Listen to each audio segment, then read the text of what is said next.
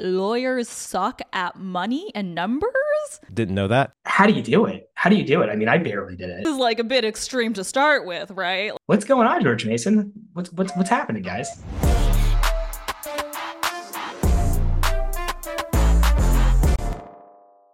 All right, everyone. Welcome to episode 2 of Barside, a podcast with Alex, Matt, and Cece. Today, we're first going to talk about some headlines that are happening in the legal world, and Matt will walk us through those. And then we're going to spend most of our time talking about this very interesting report about law firms and social media. But Matt, let's kick it over to you to talk about the latest news in the legal world. It's such a good week. So we have the Lawford case, which I don't know if you guys are familiar with this. This is an ADA tester case. No. Dude, this case is something. So sounds exciting. It's something because of the backstory. Oh, I know. I'm very excited about this one. So how this case shook out, just to give you the ending first, because I'm not good at legal writing, is the case, the case was mooted. All right. The case was mooted by the Supreme Court. The reason being is that the plaintiff in this case dismissed their case. But I'm going to give you some backstory first. In this case, it's an ADA tester case. This person was suing hotels in other jurisdictions for not having the required ADA material on their website with certain kinds of information. And that person was in Florida, I believe, and they had no intention of going to those hotels. So there's this standing question, right? Like, how can they sue these hotels if they're never going to go? Now, that's not the thing I want to talk about. The thing I want to talk about is the backstory here. So this person was using an attorney in a bunch of these cases, a lot of these cases. And the attorney was suspended for a big fraud issue. And that fraud issue actually implicated the plaintiff's family, and by virtue of her family, her. So it's the weirdest case I've probably seen at the Supreme Court in a while, just because of this like whole debacle involving her attorney. And I don't know what to say. I expected a lot more like, wow, unbelievable. But there has been a lot of hooting and hollering on Twitter, and it makes me a little sad. Well, what are people saying on Twitter about this case? What have I seen, to be honest with you? Not much. Maybe like, oh, hey, it's over. Like, that's it. Which I think it's crazy because we're looking at a case that had monumental implications. It could have had monumental implications. 3 courts currently agree that she is standing. 3 courts disagree that she is standing. And right when we finally get clarity on this issue, which ADA cases, this is wide implications, right? Because, these ADA style cases are so prevalent. Yeah, they're really popular right now. Oh, yeah. And like we get to the end, and they're like, she dismissed her case, moot. Everyone's like, whoa, like, can we like maybe like get to the bottom of this? Especially this like really strange way it was dismissed and the reason why it was dismissed. And everyone's like, nah, it's good. It's fine. We're fine. And it blows my mind. I don't understand why she didn't just change attorneys. I feel like this is like definitely grounds to just remove your attorney and get a new one. Well, it was an attorney in a bunch of other cases, but what she's saying is basically like, oh, there's this cloud of impropriety. Like, this is such a monumental issue. I don't want anyone to think that I am at all, right, like disingenuous in what I'm doing. Wow. So basically, this very important legal issue isn't going to be decided because there was some bad behavior by a lawyer. Always. Yeah, I feel like that's always what it is. It's crazy. Oh, yeah. So that was one thing. The next thing is Valve, which is a very large video game developer, is actually suing a law firm for, I guess, I don't know what to call it, a scheme, a fraudulent scheme, if you will. They're saying that this law firm created the scheme where they would get as many arbitration demands as physically possible to Valve, create this big upfront fee, hundreds of millions of dollars. And then they're like, well, do you want to pay that? Or do you just want to settle real quick? And how we got to the bottom of this is a presentation for litigation finance, which is really big in these mass class actions and also in personal injury. It was leaked. So in the complaint is slide after slide after slide of this presentation of like, this is how we're going to do it. And I think there's like a reference to one of the attorneys' like debate record in high school which was weird. Which I mean, good for you. That's great. No, I feel like this is like peak lawyer behavior where you're always like, but remember that time in high school? Like, remember my LSAT score? Remember that time in high school? Yeah, remember I was debate champion in 8th grade? And it's like, okay. It matters, but it matters here. I swear, it always matters. But it's an interesting case. I don't know how I feel about it. I mean, if you have these arbitration agreements and you're requiring everyone to abide by it, and someone found a way to kind of exploit the provisions that you're forcing everyone, these provisions are interesting because it's like you have these companies with these arbitration clauses, and they're betting that you as an individual, as a consumer, you're like, I'm not going to go to war. I'm not going to file a case against this big company.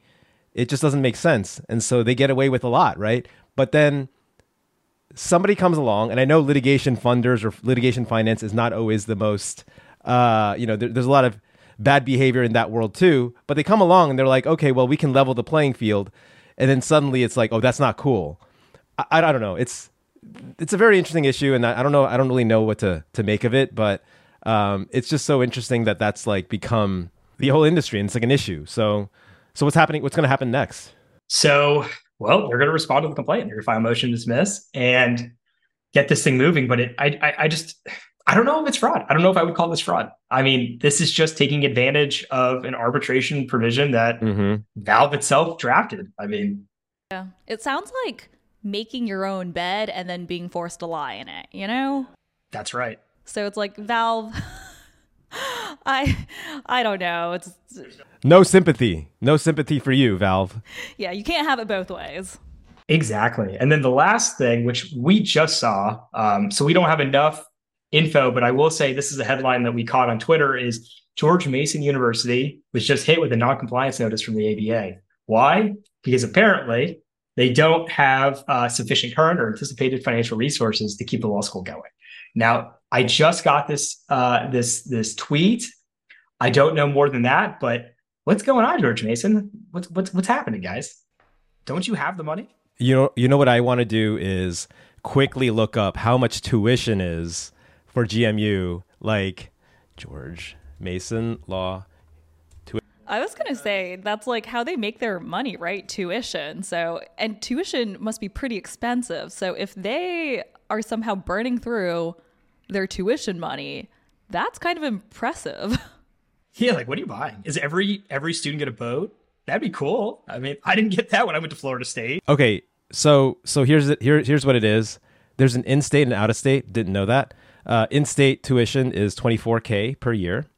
Out-of-state is just under $40K per year. I mean, that's a lot of money. I don't even know how much law school costs these days. $70,000. $70,000 a year? Columbia's like at $70,000 per year now. Wow. Can you imagine? So to give context, my very first salary getting out of law school was $55,000. I think it was 55. If I spent $70,000 a year on law school, not including cost of living and everything in between. I mean, listen, I got to go to these SBA events at the bar, and I rack up this bill to make $55,000. I mean, again, that's like any public defender or any state attorney, right? That's making that kind of money. I mean, how do you do it? How do you do it? I mean, I barely did it. Well, Matt, you got to first not get a job in insignificant law, right? That's the first step. I was thinking about it. We should get a T-shirt for you. It says insignificant law. Like, I love it. Merch. It's like such a good insult. I'm gonna mention insignificant law once every episode. I'm gonna just slide it in there whenever like it randomly comes up. Here's a regional law firm attorney's gonna send you the angriest freaking email. Like, you piece of shit. Insignificant law. Type. And it'll be my own fault. So I mean, 40K, 24K. What do we think about that? That's probably on the low end then, huh? If Columbia's at 70K. Yeah, I was going to say, I'm kind of thinking that tuition is on the low end for law school. So maybe then it is not so surprising that they just blew through it through operating costs. But at the same time, they have enough students, right? Maybe is like enrollment down, or is it due to exorbitant costs somehow? Now I'm going to look. Yeah, we're all going to look into this, and we'd actually need people to respond on Twitter so that we can actually get the information. But I mean, I imagine it's probably the same number of students as last year, probably slightly more tuition this year than last year. So like, what's up with it? That's just random, like this random insufficient funds.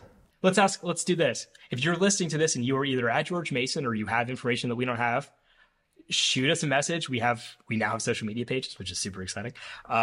Shoot us a direct message or shoot one of us an email or a carrier pigeon or yell at us on Reddit. I don't give a shit. Just do one of those things and let us know what you know so we can get to the bottom of this George Mason fiasco.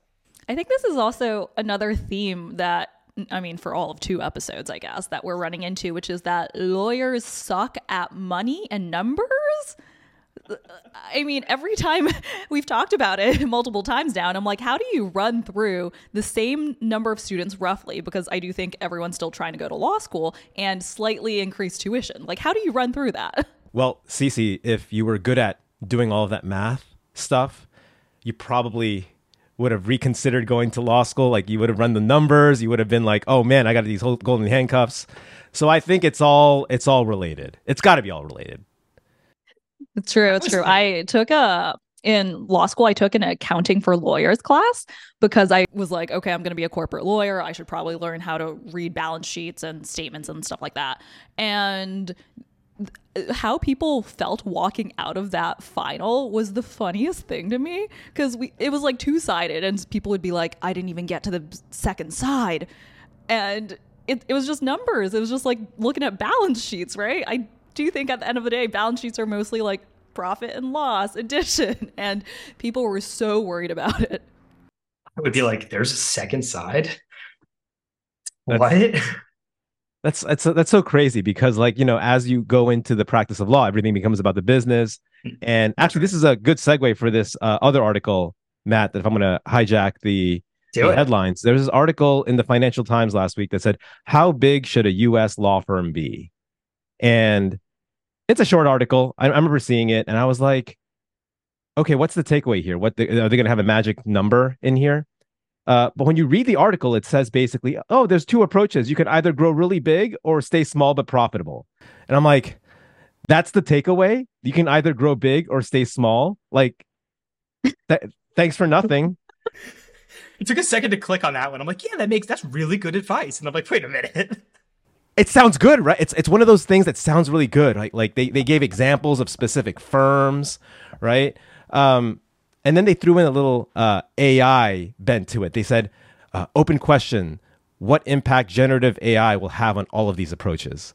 So it's a good article. It's topical, but it's like, I don't know what insights come from it, but it was a lot of name dropping without a lot of substance. But I did find it interesting that the 2 law firms with now annual revenues of over $5 billion are Kirkland and Latham, right? And I do think they kind of go for the bigger is better strategy. They poach partners like crazy. They will give way more money to poach partners from other places. They give associates like more bonuses. They make you non-equity partner sooner. So there is something to, maybe they're like leveraging the increasing individualism of the profession much earlier than a lot of the other law firms. Everyone's a profit center, sure. Or everyone is expected to be a profit center. Yeah, we have no more. I mean, the law firms that are still lockstep are just exceedingly rare now. Even Cravath has moved away from that, which is kind of shocking. So it must be tough to go into these firms being like, all right, it's lockstep. I'm going to be here forever and I'm going to make my millions, and then have it change on you. I liked Brad Karp, the chair of Paul Weiss, said a quote in it that I was like, I think all lawyers and aspiring lawyers should really look at this sentence, because they need to consider it deeply before going into the law, which is, there is so much fragility in the law firm market, says Brad Karp.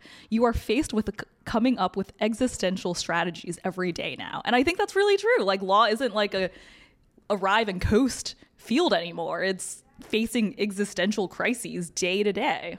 That's totally true. That's totally true. And, it's so interesting because, in law, you kind of copy everyone else, templates, oh, have we used this brief before? Has it worked? And so there's a little bit of copycat going on as a way to approach a lot of these business problems, which, can work.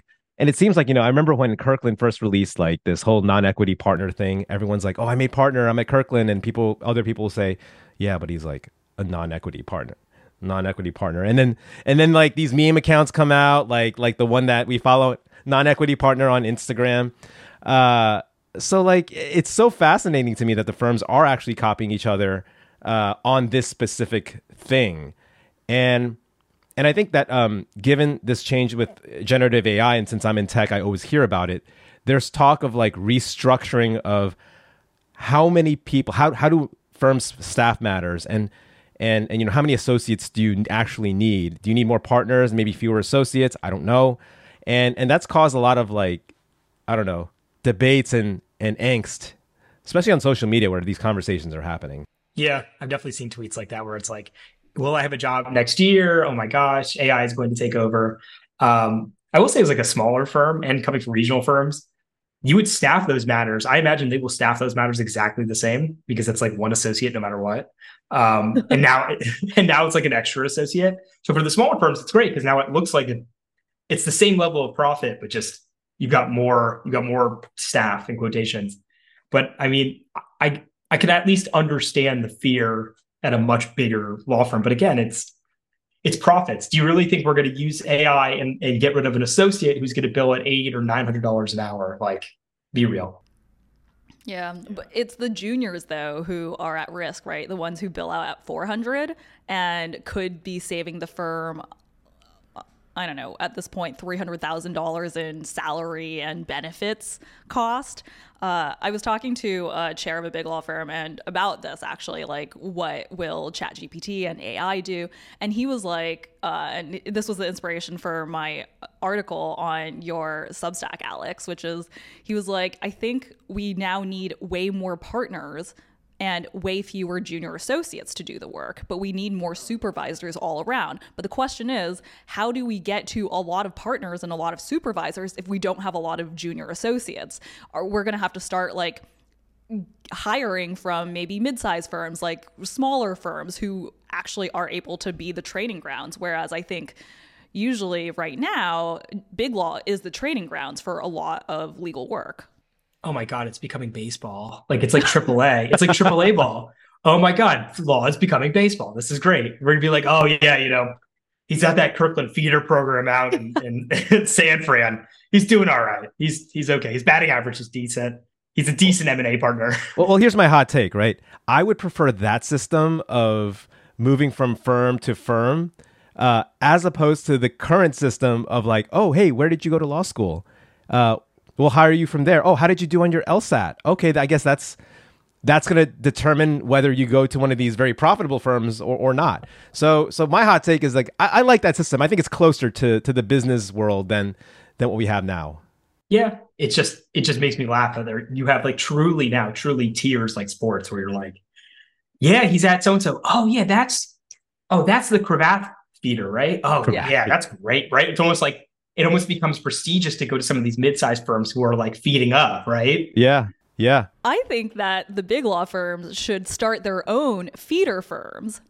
For the associates who are like, hey, you know what? I don't know if I want to be a partner here because you guys work way too hard, but I do like you all and I'd be happy to do a little less strenuous of a firm. And then they go off and like create their own offshoot, like mid-size or small firm, and that becomes the training grounds, and then it feeds up. I don't know if any big law chairs or managing partners, feel free to take this idea. Yeah. You're honestly taking notes of like, oh shit, crack the code. Yeah, CC's going to be the consultant and specialist on this. It'll be like the D League, like the development league and the NBA, where like, oh, so and so didn't bill enough hours. I think we're going to send them back down to the regional firm, or somebody billed like 3,000 a year. Oh, let's bring them up. We send them over to the German league, and it's going to work because like we lawyers are so focused on things like rankings, which I do want to talk about this next thing because it is yet another ranking of law firms that's just come out. Like, we know about the Vault, we know about Chambers. now this week, or was it last week, Good to Be Social, which I think is a marketing agency, they released a ranking of law firm performance on social media. The shit posting Olympics. Which No, Matt. None of these law firm accounts would ever shit post. there's no shit posting in the corporate account, Matt, unless you're Margolis PLLC. But interesting from the report, and I took a look at this and I posted about this on LinkedIn earlier this week. It looks like they have in the report an overall ranking of firms' social media presences, and then they break into various platforms like Twitter, LinkedIn, Instagram, YouTube, and they rank firms on their performance in those categories, which, personally, when I saw this, I thought it was hilarious because I'm like, I didn't even know these firms were on social media. I thought they just put up a page and didn't post anything. Pulling it up. I'm going to look now. I mean, Cece, did you take a look at any of these firms' content? What do you think? I mean, I am really focusing on YouTube right now, and I was like, man, let's check out this YouTube list because they break it down by social media platforms. Like podcast is a different one. I think Norton Rose Fulbright is the top of podcast. And for YouTube, it was Mayor Brown. So I was like, all right, let me check out Mayor Brown's YouTube channel. What? Yeah, Mayor Brown. Went on to it, and it's not bad. It's like 3,000 subscribers. Wow. They do seem to be putting out content. The views are probably in the hundreds, mostly for their videos. So they're definitely doing something more than nothing. But I was also like, I wonder what their goal is with this. Like, what value are they finding in posting on YouTube, which is largely a consumer base? And is it just to say that they're doing something and be number one in a list because we love being number one in lists? Could be a marketing person where like they hired somebody and they're like, that's the plan. We have to get on social, but to everyone's point, right? Like we're a law firm. We can't shitpost on the internet, which is bullshit. You can shitpost all you fucking want. But I'm guessing that's what it is. And I'm going through this list right now, and it makes me laugh. Like, someone sat down and was like, guys, the list came out. We're number one in Twitter. We did it. We did it, guys. And like everyone like high fives at some big conference room table, like in Manhattan. It's kind of funny. I mean, I think it's funny. I do think this is the future. I good job to all the law firms for posting on social media. We're watching you and we're not impressed. I don't care. I think it's such an interesting contrast too, because I'm sure these firms are very proud of their social media ranking, but at the same time, they've got some of the most restrictive social media policies like of any organization. And I know, this is something quite a bit about, CC, but like, I know there was an article recently about how firms struggle or grapple with usage from their associates of social media. And I'm just curious, like, you started your TikTok channel while you were still at Mofo. So what's your take on all this? Yeah. I do think that law firms are pretty good at wanting things both ways, right? Like, they would be like Valve, where they're like, we set up the system and how dare they do this to us? And I think this is an example where lawyers, right? I think we tend to want validation. We like prestige, even if we hate admitting that to ourselves. And part of it is like, okay, we don't want the associates doing anything bad. We don't want them saying any bad things. So we'll put up a restrictive social media policy. But at the same time, lawyers love attention. Like, lawyers love the idea of attention. They just want it in their rankings. They want it in the articles. And probably a lot of them also want it in social media. So there's this like tension, there's this like cognitive dissonance that makes it really, really uncomfortable to navigate. And I think that we're kind of seeing this where they have like corporate accounts and they want those to be successful, and they don't want their associates to post in like more human manners. But at the same time, they're like, why isn't our corporate account doing as well as like our associate who's posting in this human manner? How can we have it both ways? And the issue, I think, is that in order to succeed on social media, you have to have something at stake. You have to have some risks. But law firms, the corporation, don't want to put out anything. They don't want to risk anything because they're just like so risk averse. You're so right. And there's and I joked before because there are some law firms that like have got it. Like I remember, and we all like at Bradley, we all know there's an attorney there, is Kyle Robichaud. He's great. And he's somebody that I think they've encouraged, my understanding at least, they've encouraged his social media posting. It's a very human approach, super human approach. I don't think what he posts is offensive in any way. Definitely not. He's not shit posting like me per se, but that's a good example of there are firms that are like going in that direction. But in the same vein, I can name quite a few firms, to your point, where I'm sure they're looking at this list and like, why are we not number one, while still yelling at their associates that they posted online that they were going on vacation. 100%. Why are you going on vacation? Why are you telling the client, projecting to the client that you're going on vacation when you could have been billing those hours? Yeah. And I think the hard part is because social media and also like your standing within a firm, so much of it is just optics, which is hard to have a sense for unless you do have a sense for, right? This is why PR companies exist, like comms. They exist as industries because a lot of people don't have that sense of judgment. And that is something that law firms kind of struggle with sometimes. Like I would remember internal communications from leadership, and I would just be like, how do they even okay this? Like, this is just terrible comms all around. Do they not have help? Do they not have someone else to help them figure out how to properly project? And the answer is, yeah, they do, but they don't use them because they think they know everything. Okay, Cece, I have a grand theory that I'm still working out about law firms and social media. Yes. Still working it out, so I might change my mind. But I think it's because many of these partners who exert so much control at the firm are used to having an audience who largely agrees with whatever they say. And so when you kind of take that person out of that environment and place them into like the real world, especially a real world like on the internet, on social media, where everyone's kind of equal, and like anything goes and people can say anything to anyone, like that person, that partner is not really equipped to deal with that level of equality, of that level of parity. And so sometimes they'll say things like that are really out of touch. And then everyone's like, oh my God, like, why would you put that out there? Like, why would you let everyone a ratio to oblivion?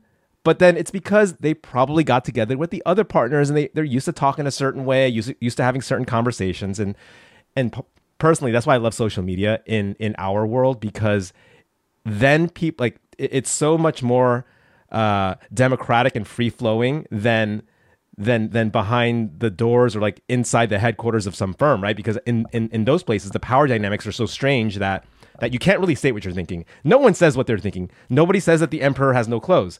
And so I think that social media is interesting. I'm poking fun at these firms, but and that's why I made this point in my LinkedIn post about this report, that individual voices tend to be more effective on social media than the corporate voice, because the corporate voice is largely ran by or maybe approved by, checked off by these very senior lawyers who are a little bit out of touch, who are not used to being in a room full of equals. And so you want to amplify also the individual lawyers at your firm. Yeah. I think there's definitely something to that, because even when it comes to things like management training, right? For partners, like some partners are just horrible managers, like do not know how to oversee any projects, do not know how to talk to associates. Like I remember one partner, she came into my office one time and she put down this memo I had written and she was like, "Are you lazy?" And I was like, whoa there. This is like a bit extreme to start with, right? Like I did put in work into this. Are you lazy? Matt, are you gonna do that when you start hiring associates? You're gonna start asking them if they're lazy? I'm like such an example of like the like overly cautious millennial boss. I'm like, is everything okay? Do you need a break? Do you want to take time off? Right? You get so scarred by management from like other generations. You're like, is everything okay? I'm here for you. Like Gen Z is like, wow, this guy's like really annoying. I'm like, it's okay. It's fine. Do your thing. I'm the cool boss, right? I'm just like really overbearing and obnoxious. So I won't tell someone they're lazy. You'll just think it. You'll just think it. you'll piece it together from 45 super nice emails. Like, all right, I think he thinks I'm lazy. But Yeah. it's a really good point though. Everything you're Yeah. saying is a good point. And you see, honestly, you see it with celebrities on the internet, right? Mhm. That's what makes Twitter, for example, that's what makes Twitter so great is you have these celebrities go on the internet and finally go off the cuff and they don't have a corporate PR department or manager or whatever. And they'll say exactly your point, say these things that they think everyone agrees with, and then done. Full ratio, just absolutely destroyed, and then it's all pumped. And I have seen that from partners in law firms. I've seen that from lawyers on the internet, like plenty of times. And I agree. I wholeheartedly agree. And I mean, that's probably the impetus for some of these restrictive policies too, because maybe they've seen these partners get eviscerated on the internet, and they're like, the last thing I want is XYZ company being like, hey, you remember so and so who's the head of the antitrust practice? Didn't he get blasted and the FTC liked it? Did their corporate account like it? So it makes sense. It certainly makes sense, but like also to your points, like you have to allow these individuals to shine, because I've run corporate accounts myself, and like that's not what resonates with people. I mean, the individual always will resonate, and for better or for worse, I mean, obviously some training is good, but for better or for worse, you have to let their opinions out there. I also think letting individuals, associates have social media, it does provide a training ground for PR and comms and media training going forward. And yeah, I mean, they might say something bad, but if they're going to say something bad and anyway, but you don't let them, then they're going to become partners and then still say something really bad. Yeah, exactly. Say something really bad. Yeah, exactly. And I just don't think I mean, of course, I think everyone hates getting canceled, so they don't want that to happen. But I think especially as cancel culture kind of dies down a little and we're a little bit more open to having conversations about why people say things, it will be good to let your associates say things to provide a training ground for the future, which is just that I do think the future of social media for corporations is to have individual employees kind of be the voices. That's just how you're basically like an outward facing representative. You know, it almost seems like the firms always talk about training of the young lawyers, but in very specific ways. Like, you know, yes, we want to train them to understand how to check over typos, grammatical errors, run and manage a case or a deal. But when it comes to things like generating business or putting yourself out there in the public, comms, there's more of a hesitance to do that. And there was a comment on my LinkedIn over this past week about it, and somebody said, I'm paraphrasing, but it was something along the lines of the firms want their lawyers to get some publicity, enough to help the firm, but not so much that they get poached away. And so I think that's a very reasonable force that counteracts with the wanting to train their people. And I wonder, like, I don't know if you all have experience with this, but like, what if the firms are worried that if these lawyers get really good and build their own brands online, that they'll just get poached away and it won't create value for the firm? What wasn't it? I feel like it was during COVID or whenever it was. It would have to have been like in the middle of COVID when things were like really hot. But wasn't there a policy, at least someone had put out, that like people had to like get rid of their LinkedIn accounts and stop posting on LinkedIn because of that exact fear? I vaguely remember that. If I'm talking out of my ass, bear with me, guys. I definitely remember some sort of at least conversation like, we don't want you posting on social media because of the fear, because the associate market was so hot. It sounds familiar. Yeah, you remember this? Like, I definitely remember something, or at least someone alluding to this.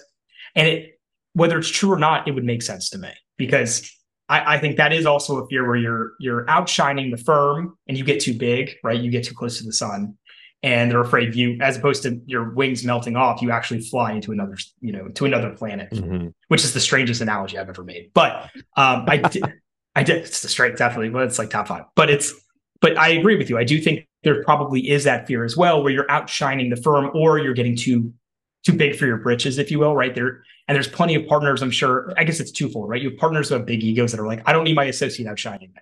But in the same like vein, it's also like, wow, you're getting so big and you're producing business, you're not even going to be here anymore. Someone's going to take you away, and I can't let that happen. So I definitely think there's these two like issues at play there for why you wouldn't want your associate posting on social media. And again, I don't know. I don't understand the analogy I just gave you, just so bear with me on that one. No, I think this is a very common attitude that bosses have for their employees, right? Is that they want them to be really effective, really good, but some bosses get really, really mad when they move on to other jobs or they like develop the skills. I think I was talking to someone about, they were thinking about hiring a personal assistant, and they're like, yeah, I need a personal assistant. But the issue with personal assistants is that no one wants to be a personal assistant forever.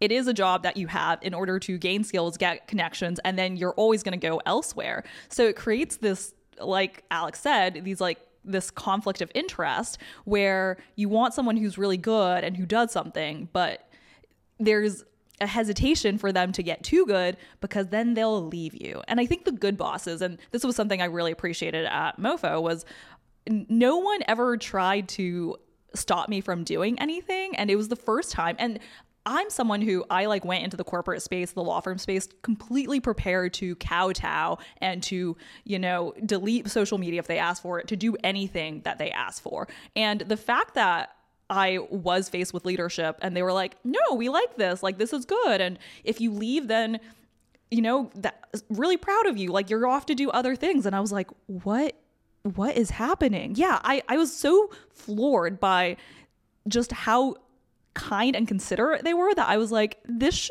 everyone should experience this. They shouldn't feel this fear that if they get other opportunities that they shouldn't take them, because I think that's the definition of an abusive relationship, when someone's just like, no, you can't leave this relationship. You'll never get better than me. Okay, chill, you're a law firm. That's awesome. That's first off, that's awesome. I think every firm should be encouraging that, because it makes it hard to leave. I mean, granted, you did leave, but you left for completely other reasons. If I wanted to do both, I wanted to create content and stay at a law firm with that mentality, where am I going to go? Who's going to give me that same opportunity? Right. And it left such a good impression in my mouth. If I were to go back to big law, of course I would go back there. Why? It was just they were so kind in so many ways. And I was like, I don't think it's that hard, guys, to be kind and recognize your employees as individuals and still have it turn out good. I think there's an overall fear sometimes that if you let people do what they want to do, that they will do bad things. Which is I think the underlying principle behind legal work, right? Which is you want to create structures so when people don't, you assume the worst of people, so you create these structures to protect against it. But as you were saying that, Cece, I was thinking, I'm going to tie some ideas together. Maybe the way to solve this is to really create a farm team, a development league of, an affiliated firm. You have a big firm, and then you have a smaller firm under it that's only with associates, and you're only there for 5 years, and then you're out. And so everyone knows you're going to be out, and then everyone's treated and they'll be taught things managing, cases and deals, but also how to manage a public profile, how to generate clients with no threat to the mothership, the main team. And then just go along with me here. I'm just really out there right now, but maybe that is how you get over the training issue when AI gets rid of a bunch of associates, because now you have a different program where you're learning the things that you need to become partner, but it's just in a different structure.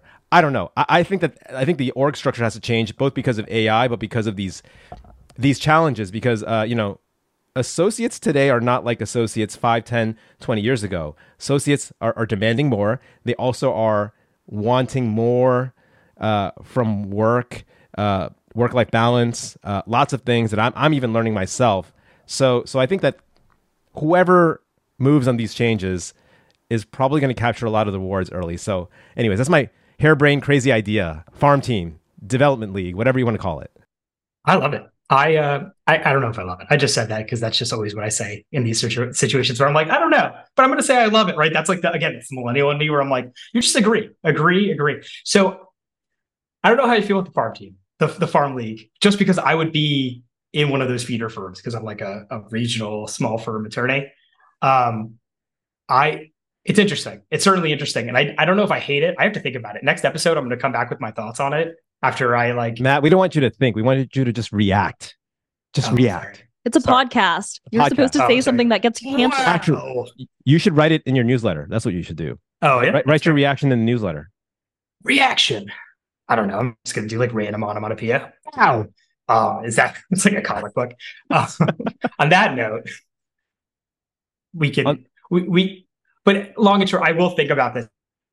I will honestly come back next episode very briefly and give my thoughts on this, because it is a really interesting thought process of having these firms at a mid-level, potentially a prestigious like mid-level that shoots upwards to, but then it gives this assumption that like that's the big league, that you're not practicing in the big league, which I hate that thought, right? Because mid-level boutique firms are doing high quality work. So Yeah. I'm gonna stew on this one. This is I'm gonna stew on it to think. I'm gonna stew on it too. Maybe that's a good place to wrap this episode for this week. Yeah. Oh, yeah. Thanks for listening, guys, and hope you enjoyed it. Follow us on all of our socials because we have them finally. And if you are affiliated with George Mason University, please send us an email or DM because we want to hear from you.